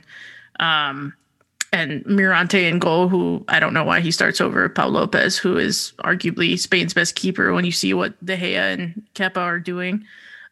So Roma's an interesting one. Just another one of those like capital clubs that are like just constantly like dramatic. Hertha vibes. Exactly. Yeah. Fonseca's got I don't know, I think he's got his work cut out for him with the personnel they've got. And they've shed a couple of pieces because they've done some pretty poor business, I think, over. Yeah. They obviously have some very good players, but kind of ditching Kluivert and all of that, like it's all a little bit strange. The team they've put together doesn't make a lot of cohesive sense in my mind, but they do have some very interesting pieces, and that shows through in a 3-3 result like this. Wasn't the only 3-3 of the weekend, though, which is pretty wild. Sassuolo, who find themselves up in the upper reaches of the table to start this season, face off against a Torino side who was really struggling to get things going this year. And the result was a 3-3 draw played in some of the densest fog I've seen in, I don't know, I've ever seen at a sporting event. This was like kind of wild, like how this went ahead. Yeah, I you had me watch the highlights before we started recording, and I thought at first that something was wrong with my screen, but no, they were literally just playing in a fucking cloud. Yeah. Like, it was amazing. And the ball is white. So like, the Serie A match ball is white. So it just like every shot looked like it maybe went in. Like the commentator would literally react to something and be like, how the hell do you know? Like, like I'm looking at this.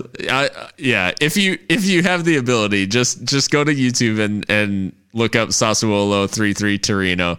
There's like actual official Serie A highlights available, and one, you will see the funniest like setting for a game ever. But two, if you watch long enough, you will see Vlad Kirakesh's second goal, like the second goal for Sassuolo, which is just an absolute peach. Yeah, he hits that so sweetly, and it just sails into that top corner, that far corner. Yeah, it's an amazing goal. So, yeah, if anything, at least go watch it for that. It was truly a spectacular strike. It's a hard-earned point for Torino in the end. Sassuolo fighting back and equalizing in the 85th minute. But Torino, for all their, obviously, you know, kind of the second club around Turin, obviously to Juve, but they've had, you know, very strong players. Andrea Belotti was, you know, linked with moves to, you know, Chelsea and elsewhere throughout recent years, never really materialized. But they've gone through these kind of waves, Torino, and now this season, that was their first point of the season. Yeah.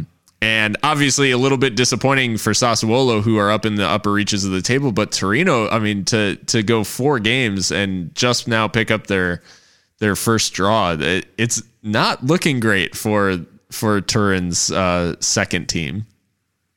Yeah, the defense is, I think, what the issue is here with Torino. I mean, Andrea Belotti is serviceable enough.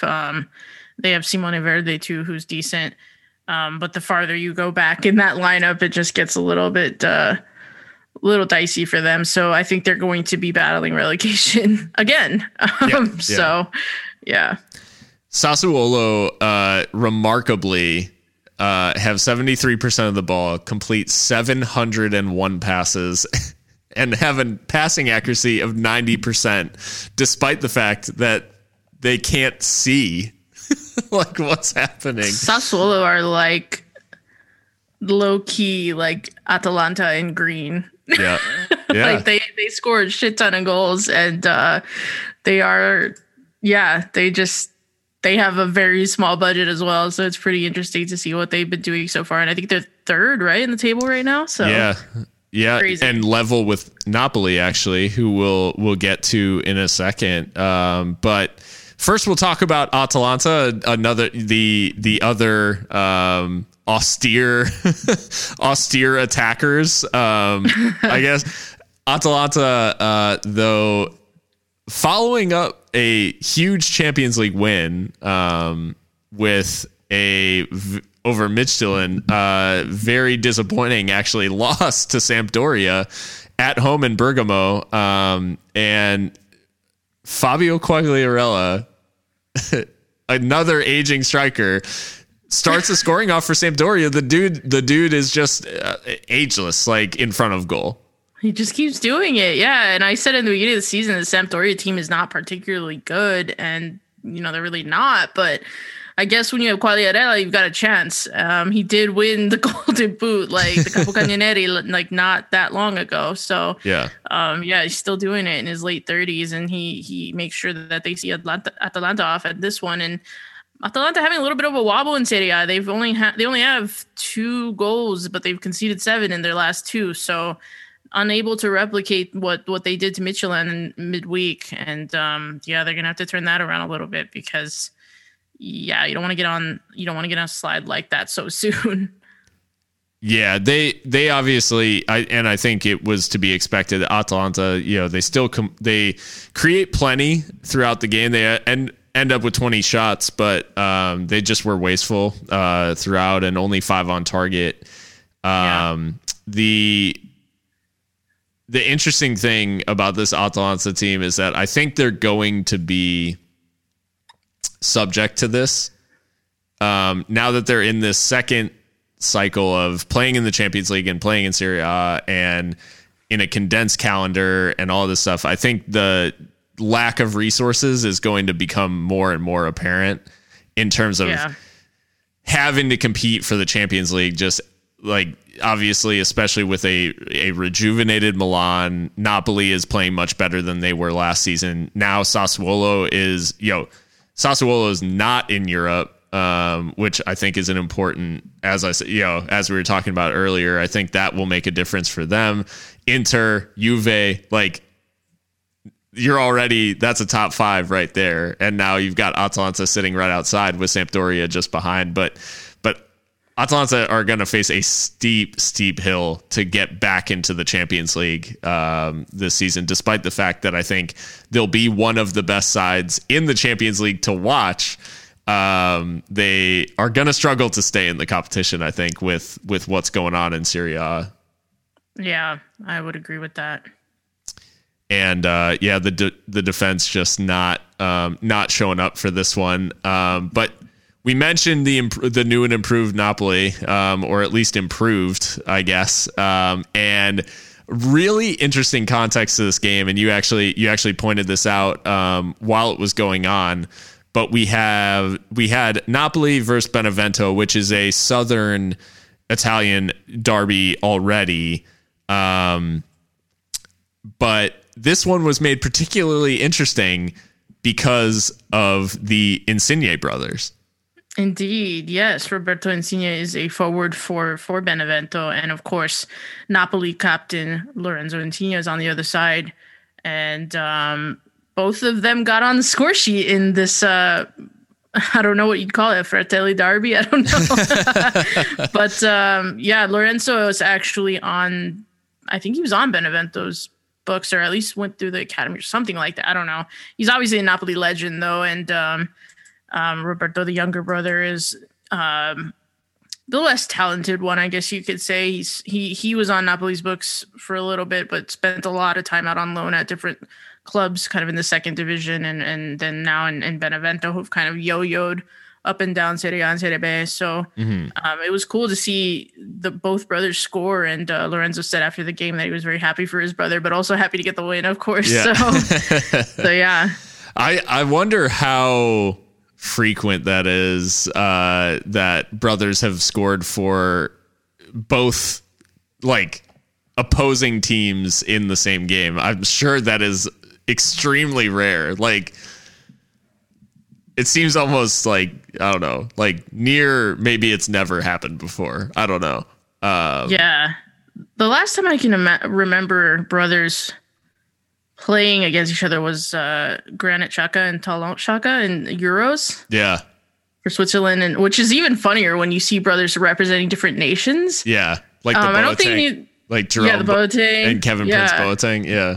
Exactly. So yeah, I always think it's really interesting, and it must be like you must feel sick as a parent to watch those kind of games. But at least with this one, both the Insigne's parents were able to at least celebrate goals for each. So yeah, the first. So I think the context behind it was Roberto actually came up through Napoli's academy with Lorenzo and was cut right. Like his brother made it and he did not.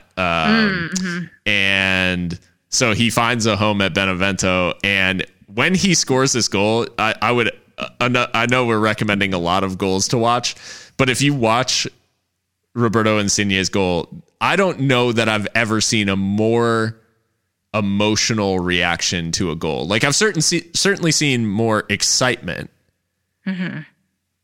but I don't know that I've ever seen someone react with such intense emotion. The dude he literally like is in tears as he's like he's very excited, but he's also just like overwhelmed by the fact that he scored, against the team that kind of showed, a lack of faith in him or whatever. And obviously his brother is a legend for them.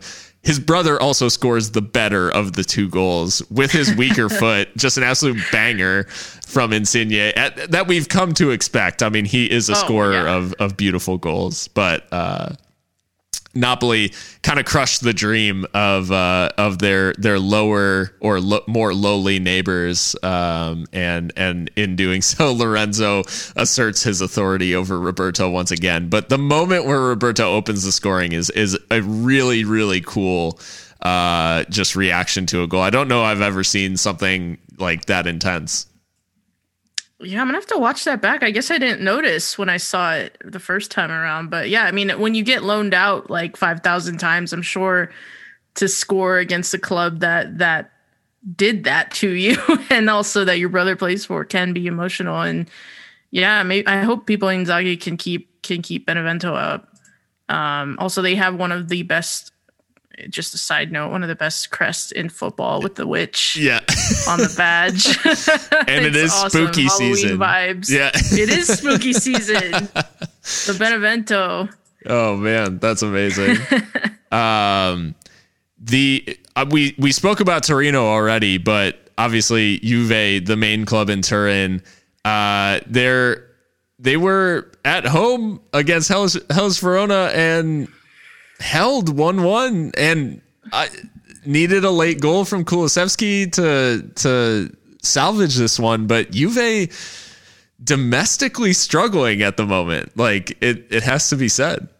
Yeah, they're having like I said at the beginning of the season, and so far it looks like I'm at least somewhat not talking nonsense. But I think if there's any major serial title winner that's going to maybe get knocked off, it's Juventus, because they have taken a big gamble on Andrea Pirlo, and I think he's still very much trying to figure out what his best 11 is, because Paulo Dybala starts this one, and obviously I'd complained last time out about him kind of seeming like he's been frozen out. I think Cristiano Ronaldo not being available obviously informs a lot of the decision making at the Allianz Stadium. But yeah, Andrea Favilli, he opens the scoring for Hellas Verona, and he was on Juventus's books 3 separate times. So it's kind of funny how that works, both as a youth player and then when he went professional. I think he only ever made like one appearance for Juventus's first team, but he scores, and then Juventus weren't really offering too much, and then of course Kulusevski comes on and scores almost immediately. So right. he's if there's one like consistent bright spot in this Juve side, it's him for sure. Doing the goal scoring for Juventus, especially as Ronaldo's still out. But yeah, to not win against Hellas Verona at home, that's pretty bad. I think they should be winning this one, to be fair.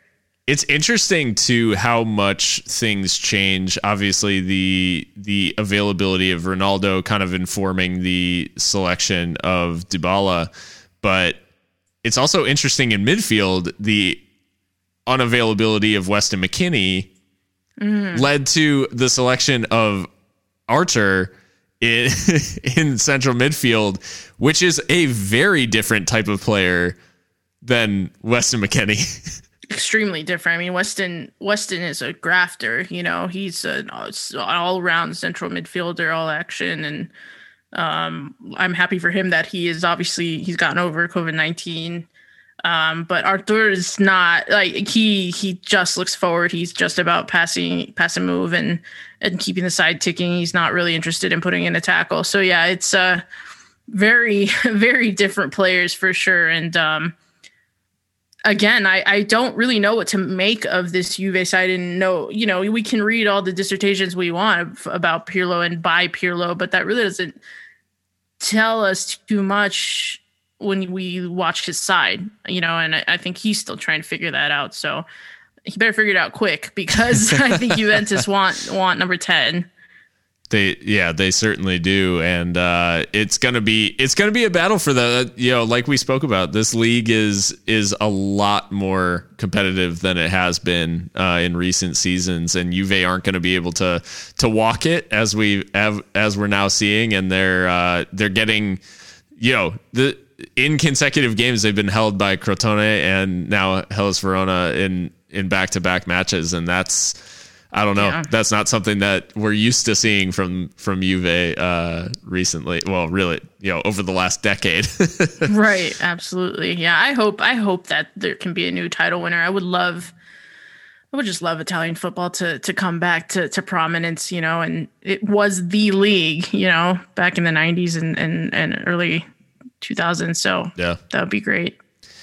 Well, I think we maybe just take one more break and then head into the home stretch here. Let's do it.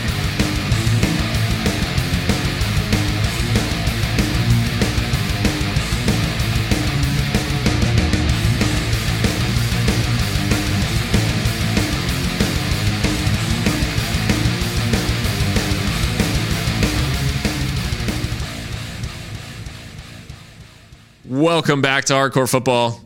Mika, so the last couple of weeks we haven't had a whole ton of opportunity to talk Bundesliga because these teams they're not following the theme of this year, which is just absolute madness.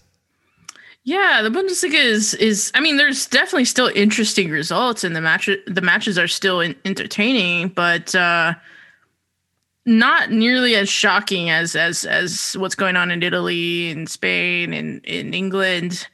Maybe that, now that I think about it, maybe it's because they're the ones that got back to play first. Like they're the ones that kind of set the new normal almost. Could be. And they're just being like hella German and just getting on with it. I mean, I think the most notable thing this weekend was Dortmund smashing Schalke as we thought they would in the Revir Derby. So, it's the first time that in a while that I have chosen to watch other matches over the Revir Derby. Usually I love this derby, but yeah, no contest really. I mean, Schalke, I think they were ecstatic to make it to halftime, not having conceded, but then it all just kind of fell apart after about 50 minutes. So yeah, yikes. Yeah, it's an absolutely brutal game in terms of, I mean, Dortmund just absolutely suffocate Schalke in the second half, and I mean, no shots on target for Schalke. They barely had the ball. It's just, I don't know. It's demoralizing. Like I don't even like Schalke.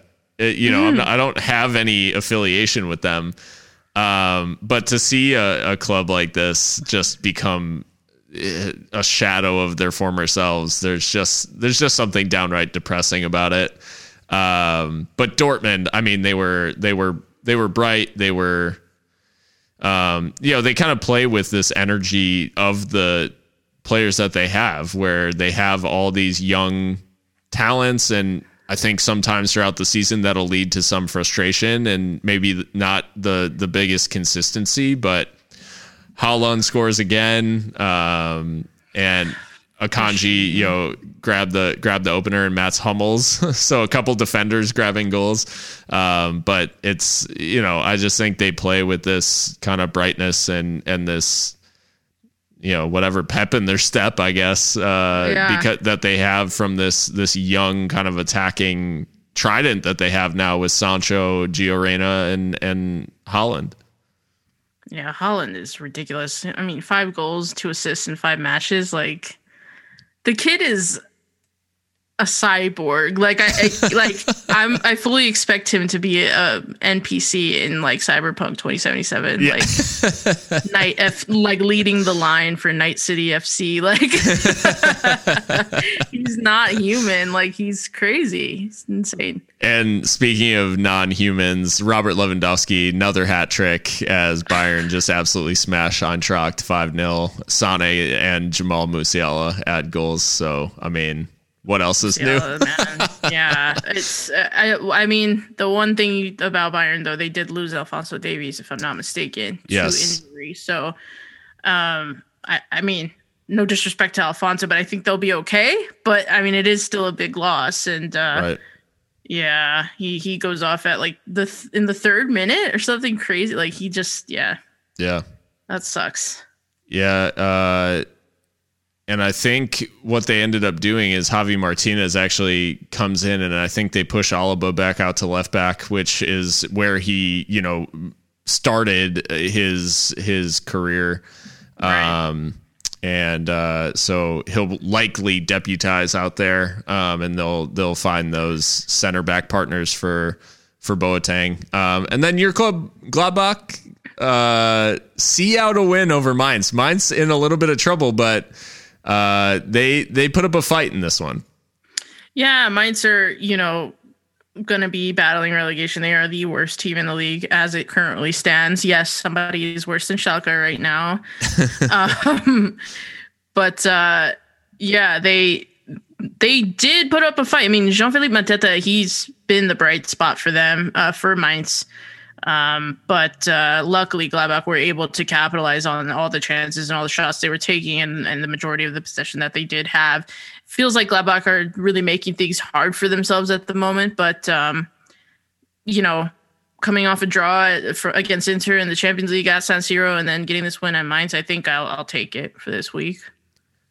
Fair enough. Germany looking a little more normal as far as the teams up towards the top of the table and things, but still plenty of excitement in the Bundesliga, and I'm sure they will give us more of a reason to talk Germany in the coming days. But we've got Champions League again this week. Normally it wouldn't be happening this quick, I don't think, after another match day, but tons of matches again in this coming round. And what are the big ones to look out for?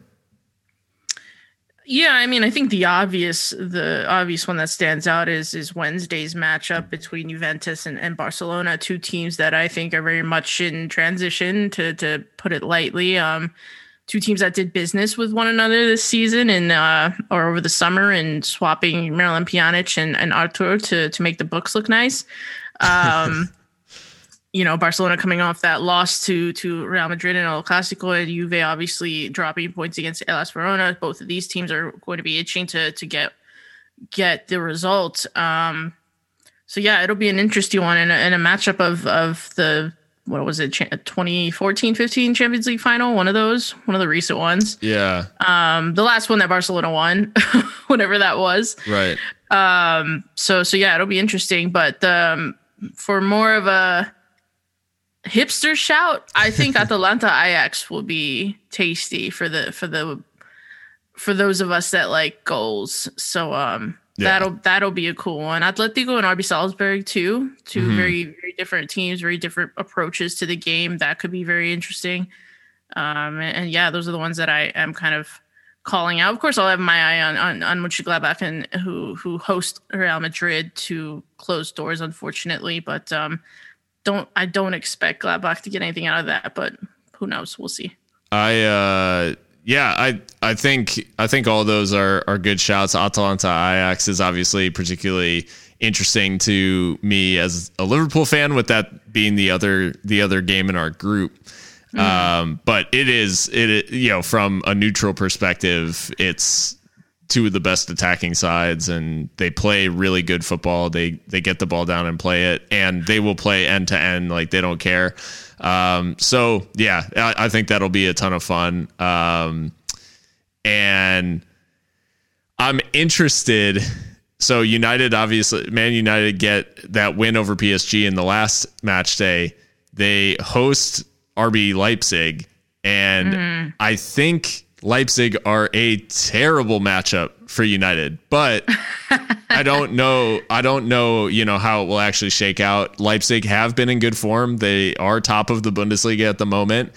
And to me, it's not dissimilar from when Spurs drew Leipzig in the Champions League, because everyone was like, oh, what a good draw for Spurs. And they got their ass beat. So yeah, I just think, I think this is a very poor, of the teams in the Champions League. I think this is one that United would not have wanted to draw, with the way that they play. So, obviously, things could go, United's way. It's a one-off game. Anything can happen. But I do think that has the potential to be a big result for RB Leipzig in terms of trying to establish themselves as kind of that, a consistent continental power. But United are, they have the feel good factor off of the win from PSG. So maybe they'll carry that momentum through. Who knows? But yeah, a lot of interesting matchups in this group of matches. And I know that for the players, it's going to be very difficult to see through this crazy kind of congested fixture list, but as a fan, it's amazing because we're talking on a Monday. We had games today. There were games all weekend, and there are games tomorrow.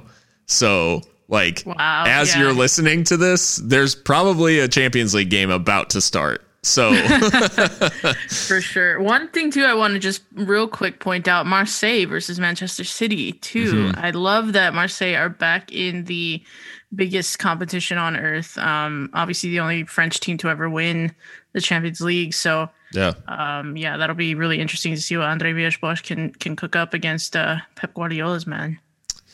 So the Champions League offering quite a bit. Should we take a gander over at the Europa League? And what the hell is going on other than Arsenal Dundalk? what a fixture. And yet I'm like, are we gonna win? Question mark. It's I guess at a glance, Lille Celtic is interesting. I think that's a little and Real Sociedad Napoli. That's a Champions League matchup. That's a really good. You'd argue both those teams in the form that they're in. That's probably the big one. I would say. Yeah. I think by a distance that is one of the better matchups, and I actually really like. I like Benfica Standard Liège as well because it's two kind of powerhouse clubs from those lower tier leagues. So, Indeed. Portugal and Belgium don't always get kind of the attention that others do, but a lot of academy products, a lot of, not a lot of outside investment, that sort of thing. And so, that's maybe the hipster shout, but Sociedad Napoli should be just a cracking game, and it's two teams who are both feeling themselves right now. So, really coming in form. So that should be a hell of a watch on Thursday if you have the chance to catch it. But I think that brings us just to the end, and we've got the small matter, Mika, of our Sounds of the Season Spotify playlist. So for those of you listening for the first time, we do have a Spotify playlist that you can find if you search for Hardcore Football on Spotify. You can find our podcast episodes, and you can also find this Sounds of the Season playlist. We each add two songs each week, and it's just a growing, living playlist. And you can follow it on Spotify. And each time that we add a song, it'll automatically update in your playlists, and so you don't have to go in and update anything or anything like that. It'll just be available. So, Mika, what are your two selections for this week? Yeah, I mean, another week, another like string of VAR controversies. So my first one is "Betrayed by the Game" by Dance Gavin Dance. It's on the nose, obviously, but it's also just an awesome song. One of my favorite Dance Gavin Dance songs. So, yeah, I've added that one. Just kind of my thoughts on how I don't know the rules of soccer anymore. That song is such a banger too. I absolutely totally love that song. Absolutely. And then I've also I've switched genres to kind of like the melodic hardcore, and I've gone with Cut the Tension by Lifetime. It's nothing really to do with anything we've talked about necessarily, just a really good song and something that just to brighten it up a little bit in the playlist. So yeah, those are my two picks for the week. What about you, Phil? I went with one band a little bit lesser known, I guess, even for this genre, but I went with a band called Inner Signals and their song Defeated, because obviously lots of weird defeats this week, a lot of people feeling defeated. But it's kind of a I don't want to say typical metalcore or whatever, but it's kind of metalcore vibes, and the ending breakdown of the song is just like probably one of the best things ever. I just really love a good, nice, heavy breakdown with a nice kind of call out over it and everything. So there's that, and then another one of Mice and Men, one of the old of Mice and Men songs. They don't call it the South for nothing, which is my tribute to Benevento Napoli. Love it. They don't call it the South for nothing, and in that, the shout at the end is the lead singer says, "I said I'd fight back. I didn't say that I'd fight fair," and that's. That's Lorenzo Insigne hitting a banger in against his brother. And yeah, so anyways, those are my thoughts for the Sounds of the Season playlist, which, you guys can check out on Spotify. And it's getting to be a nice little playlist. We've got 26 songs, an hour and 30 minutes of just the whole spectrum of rock. So check it out and let us know if you like it or if it sucks, or if you would like to add some things to it or whatever. Whatever. Just if you don't want to listen to us, listen to the music at least. So. I personally love it. I play it in when I'm in the shower and stuff. I just hit shuffle and it's fun. Yeah, it's a fun little playlist. So. Yeah, it's full of surprises and nice little, because when it's one that I've added, I'm like, oh yeah, like I picked this song, and then when it's one you added, I'm like, oh damn, yeah, she picked this. It's a nice little and nice I think little trip. about why we picked them, and I just remember moments from the season. So it's awesome. Yeah, it's pretty cool, and hopefully you guys have enjoyed the episode up till now. And you can find us on Spotify, Apple Podcasts, Google Podcasts, wherever podcasts are found. And a nice thing about Spotify now, for those of you who had been reluctant to use it, they are now doing new episode notifications on Spotify.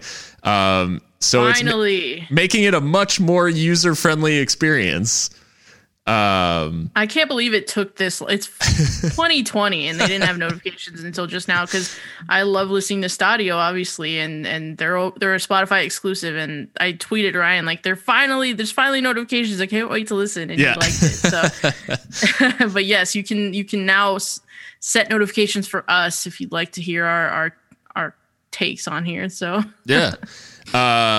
And you can follow us on there, and you can also follow us on Twitter at HXC Football. I got to give a shout out. I think I meant to do this at the top of the episode. It's far too late, but we had kind of a banger of a meme on the at HXC Football Twitter, courtesy of one Austin Young, who you may know from the Seriously Loco podcast, but clowning the Roberto Soldado incident in La Liga this weekend, and it gave hopefully it gave a lot of you enjoyment. But have to shout out Austin at Little Badger on Twitter.